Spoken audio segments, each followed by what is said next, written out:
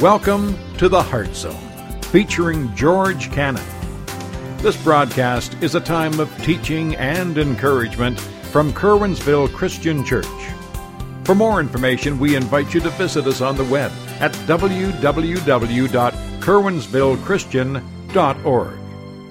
And now for a message from the Heart Zone. Here's George Cannon. You know, folks, we've been going through the seven letters to the churches in Asia Minor. It's found in Revelation chapter 2 and 3. They're not prophetic verses. They actually are letters that were written to the churches at that time to address the issues that they were facing. And when you look at these letters, they're actually issues and problems that we ourselves face in our own lives and we ourselves face as a church. And so we've looked at several issues. We're coming to the final issue now, and it's called spiritual blindness.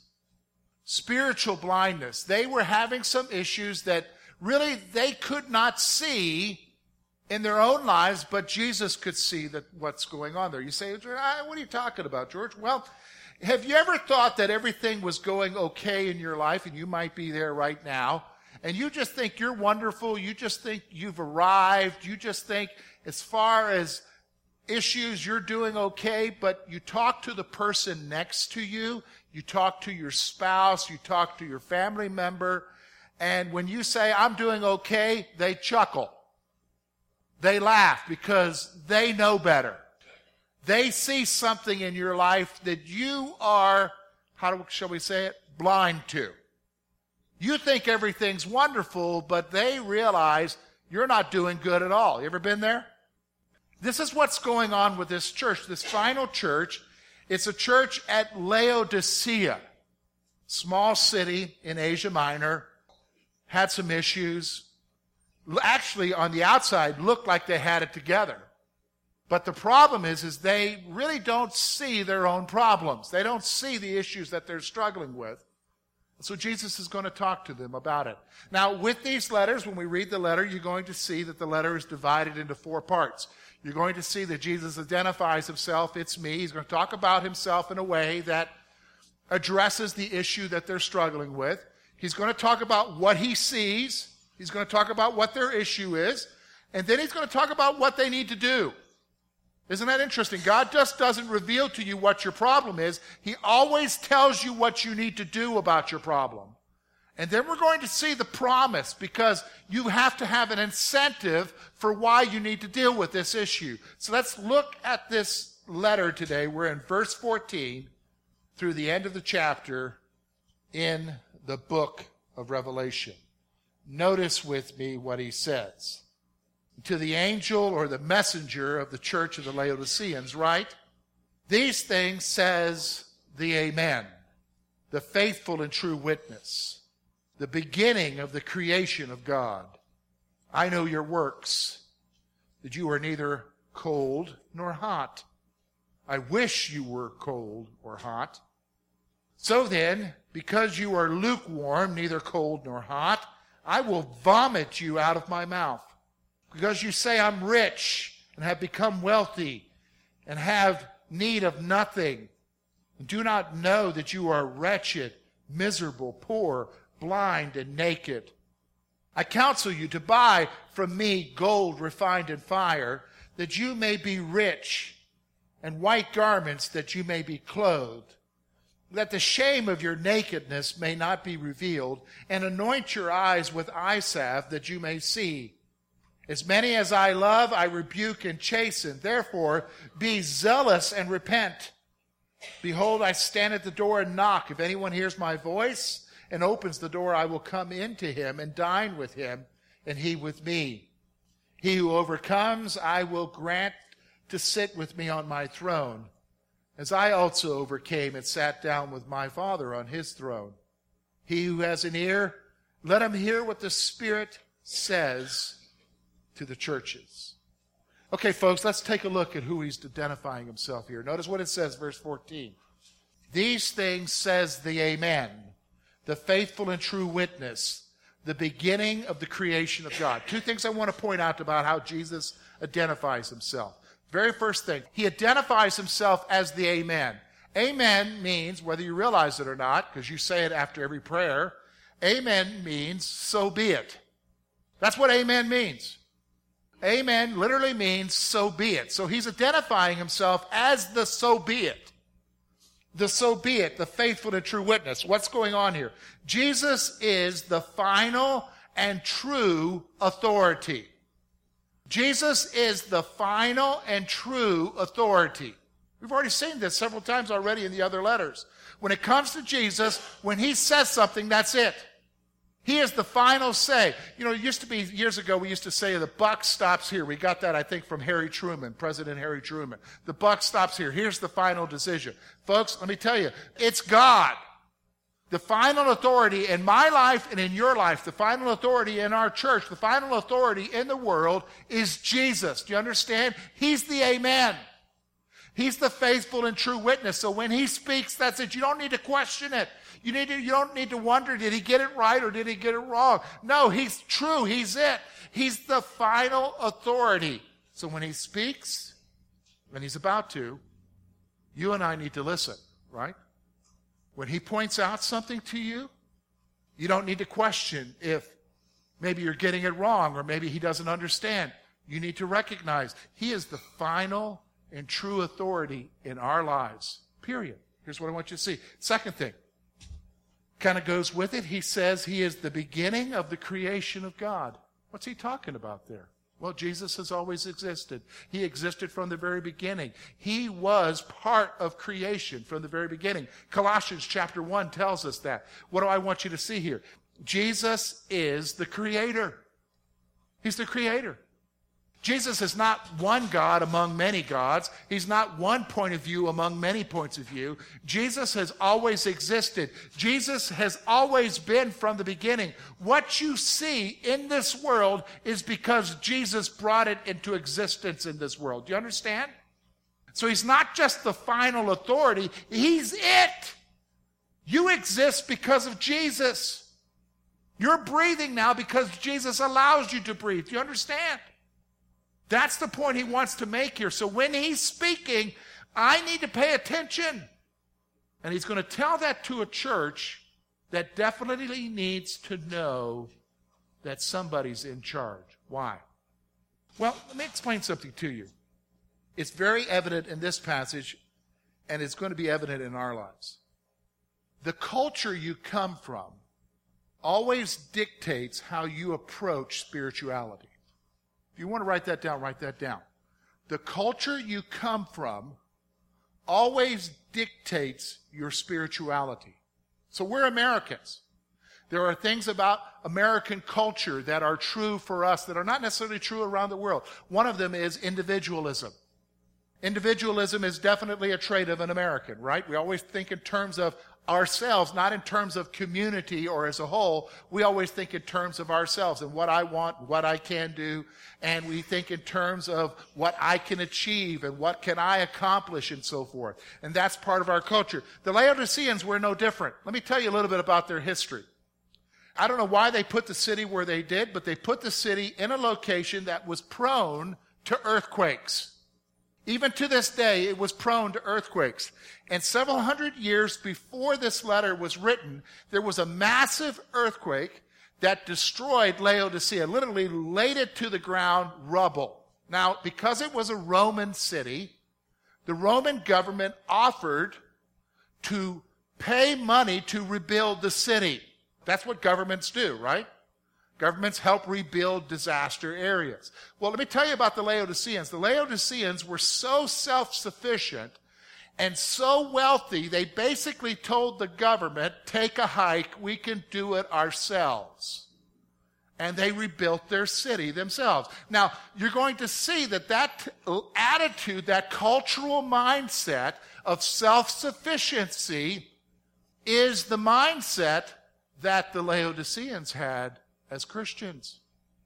It was part of the fiber of who they were.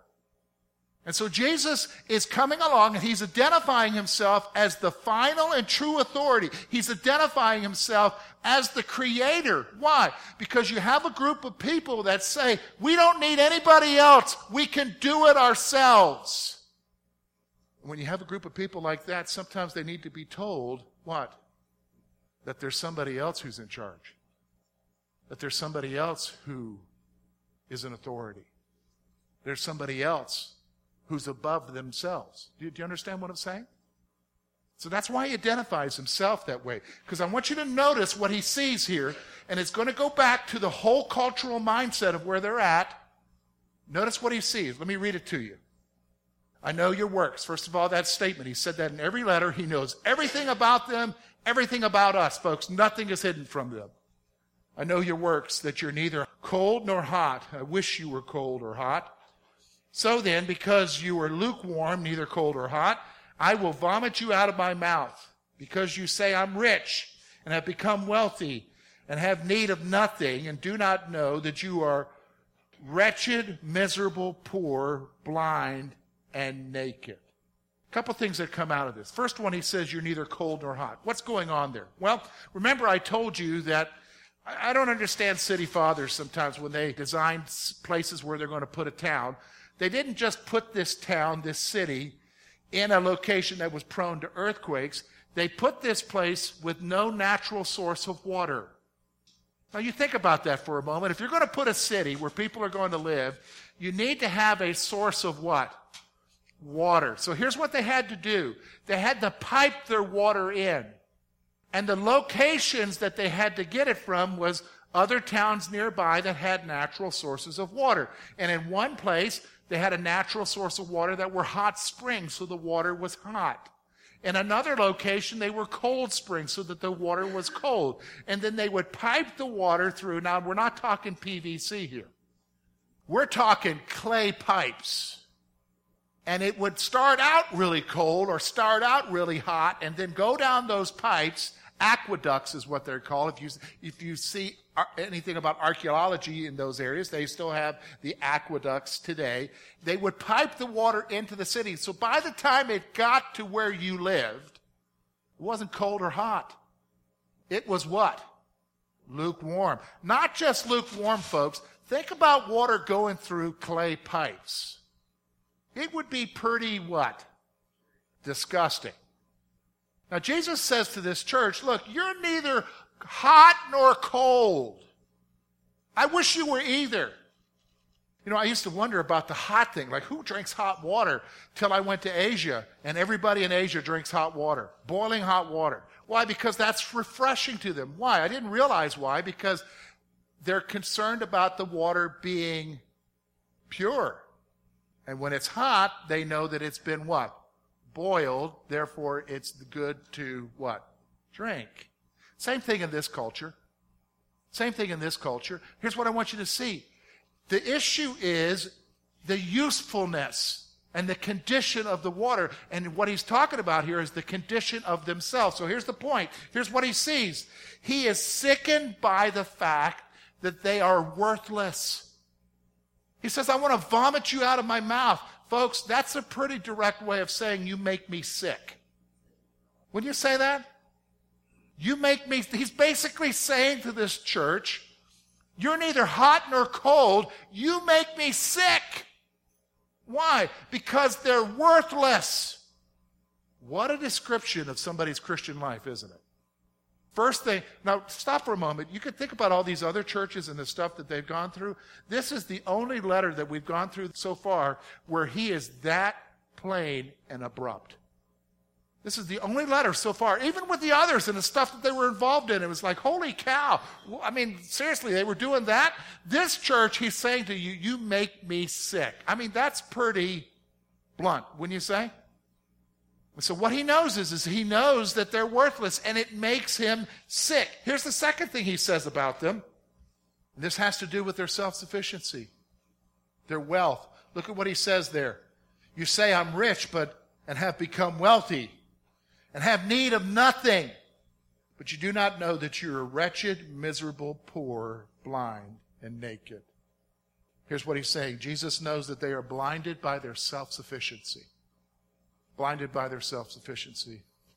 But see, while you have everything and while you can enjoy everything, that doesn't help you with something that's really missing in your life, and that's a dependency upon God. See, that's what happens, isn't it? See, you and I can get to the point where we've got the brain power. We may not have the wallet power, but we got the brain power. Or we got the health power that we can get to the point where we don't need God in our everyday lives. We can figure it out. We can get through that problem. We've gotten through other problems. We can figure it out. We can handle this. We can make it through. And we can say, and here's what we do in our culture, in the American culture, we slap everybody on the back and say, boy, that was good. You got through that one all right. That's what we call that achievement. And we think that that is okay. And in the culture standpoint, that is okay. But the danger is that if you bring that over into your spiritual life, if you bring that over into your relationship with Jesus, that's not okay. Because Jesus looked at this group that thought they had it all together, that they were wealthy, they were rich, they were fine, they were self-sufficient. He says, you don't realize that you're what? Blind, naked, poor. And he's not talking about the size of their bank account. He's talking about the depravity of their what? Soul.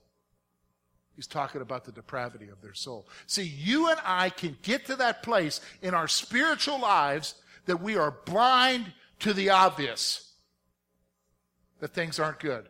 Now, here's the thing. You can think you're somewhere with God and actually not be there, but the people around you see it. But did George say anything to him that day? No.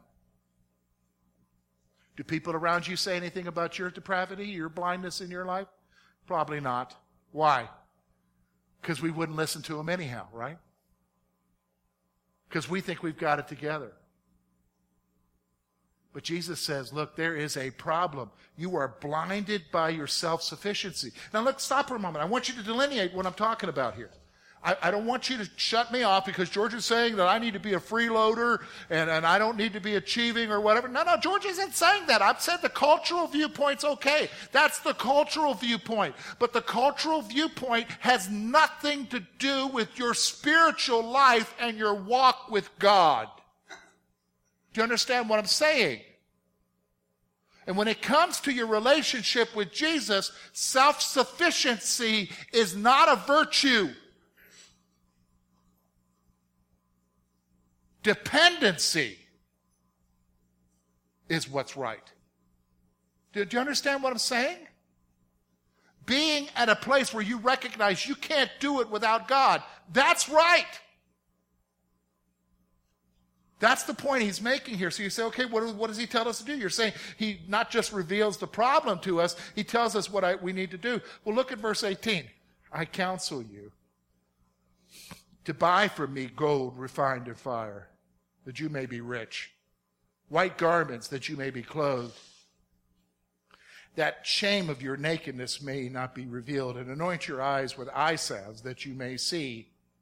As many as I love, I rebuke and chasten. Therefore, be zealous and repent. Behold, I stand at the door and knock. If anyone hears my voice and opens the door, I will come in to him and dine with him, that he with me. What's going on here? Two things. Number one, find your support in him to deal with your spiritual bankruptcy. If you're spiritually bankrupt, I'm not talking about the size of your wallet. I'm not talking about the knowledge you have in your head. I'm not talking about the education you have or the resources. You may have all of that and still be spiritually bankrupt. Do you understand what I'm saying? He's saying here, seek from him true riches. Spiritual riches for your soul, that satisfies. Seek from him white garments. Now, he's not talking about that Jesus is going to have a Jesus outlet in the mall, and you can go buy white clothes there. He's talking about righteousness. You seek your righteousness from God himself, from Jesus. He'll clothe you, and he'll give you eye salve. What is that? He'll give you literally an ointment, not a literal ointment, but a spiritual solution to the fact that you don't really see where you're at. He'll open your eyes to your true condition. You seek him. You seek your support from him. I need to seek my support from him. Let me just stop for a moment. I'm going to be honest with you. I've been a believer now 32 years. I can tell you, this problem he's talking about here, I can suffer from it too and have. Nobody here is immune from it. Nobody. And there are times when we got to wake up to the true spiritual condition of our heart and realize we are bankrupt in a spiritual sense. And the only one who can bring us healing and provide for us is who? Jesus. So we seek it from him. Seek it from him. Here's the second thing he points out. Look at what he says there. As many as I love, I rebuke and chasten. Stop for a moment. He's not going to allow you to be in your spiritual bankruptcy for long. He's going to try to get your attention. Just going to say that right off the bat. God's not going to allow you to just walk around thinking you've got your act together. He's going to bring something across to happen in your life to make you realize that you need him. Period. Bottom line, he says, look what he says. As many as I love, I rebuke and chasten. Here's what he says. Therefore, here's what you need to do. Be zealous and repent. Behold, I stand at the door and knock. If anyone hears my voice and opens the door, I will come in to him and dine with him, and he with me. Now listen, that passage there, we often use that as an evangelistic passage to talk about God is opening the door for people to come to him. Fine, you can use it that way, but that's not what it's talking about. He's talking to the person who's spiritually blind. He's talking to the person who is spiritually bankrupt in their life and doesn't see it. He's saying, be zealous and repent. So what does that mean? Repent means come to your senses. Here's the point. Come to your senses and recognize that Jesus is calling to you. He's saying, come to your senses. Realize where you're really at and that something needs to change. And then he says, look, behold, I stand at the door. I'm knocking. I'm calling to you. Open up. I'm offering you a greater relationship with me. You need me. Listen, do you hear what I'm saying? Jesus is saying to you, he's saying to me, you need me. And don't we?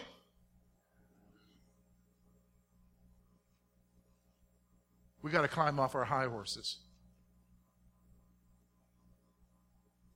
We got to quit thinking we've got it together. I mean, here's the reality.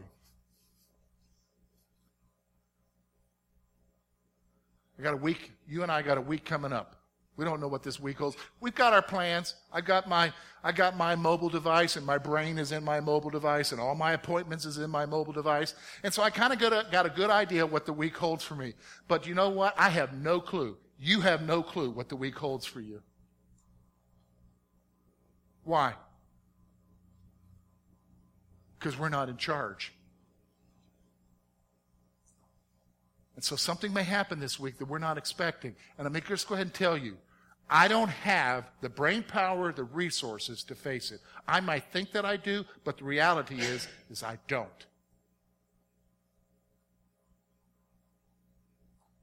And I need who? Jesus. That's exactly right. I need Jesus. You need Jesus. Do you understand what I'm saying? Come to your senses and recognize that Jesus is calling to you. Folks, when we look at the Laodiceans, we could say, oh man, what a poor group of people. I can't believe that they act like that. You would think that they would know better, blah, blah, blah. Folks, we're no different than they are. And Jesus says to us, come to your senses. I'm standing at the door knocking. I will come and dine with you. Eating in that culture, it's the same thing in our culture. Eating is an intimate event with people. When you sit down to eat with somebody, you're entering into a very private moment with them. He's talking about having intimacy with us.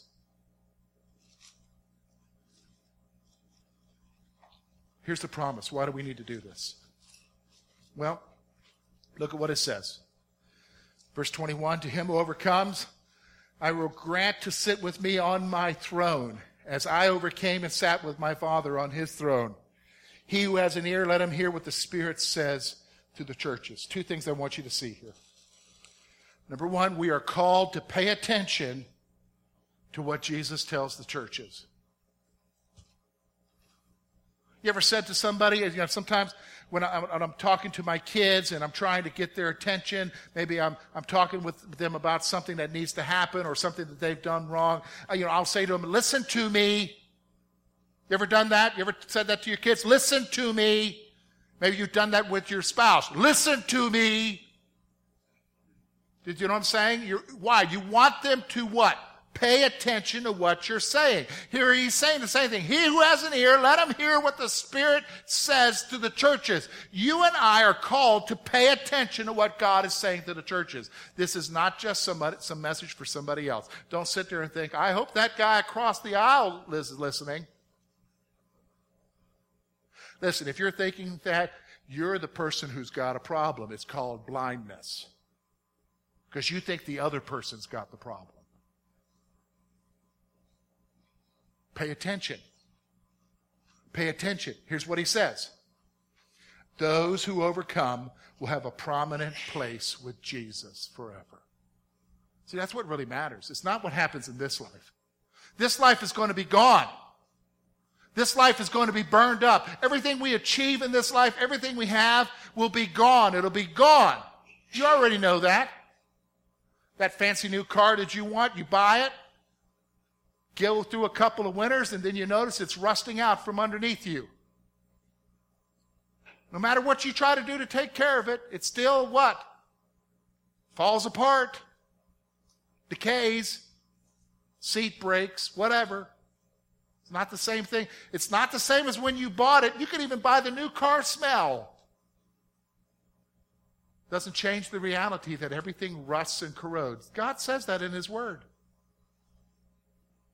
But here's the thing. But if you hold on, if you persevere, if you seek after Him, you develop that relationship with Him, you overcome, He promises you a prominent place with Him. You'll sit with Him on the throne. I think that's interesting because, when you go to the Gospels, remember the Gospels, John and James, the brothers came to Jesus and said, Lord, grant to us that we sit on your left and on your right. Do you remember that from the Gospels? And He said, you don't know what you're asking. It's not my place to do that, to grant that. Here He's saying, look, you overcome, you'll sit with me on the throne. Just like I have a prominent place with my Father, you'll have a prominent place. Isn't that awesome? Thank you for being with us this morning. And we trust that today's message has been both challenging and an encouragement to your heart. At Curwensville Christian Church, a warm welcome is always extended to you. We're located at 700 State Street, Curwensville, Pennsylvania.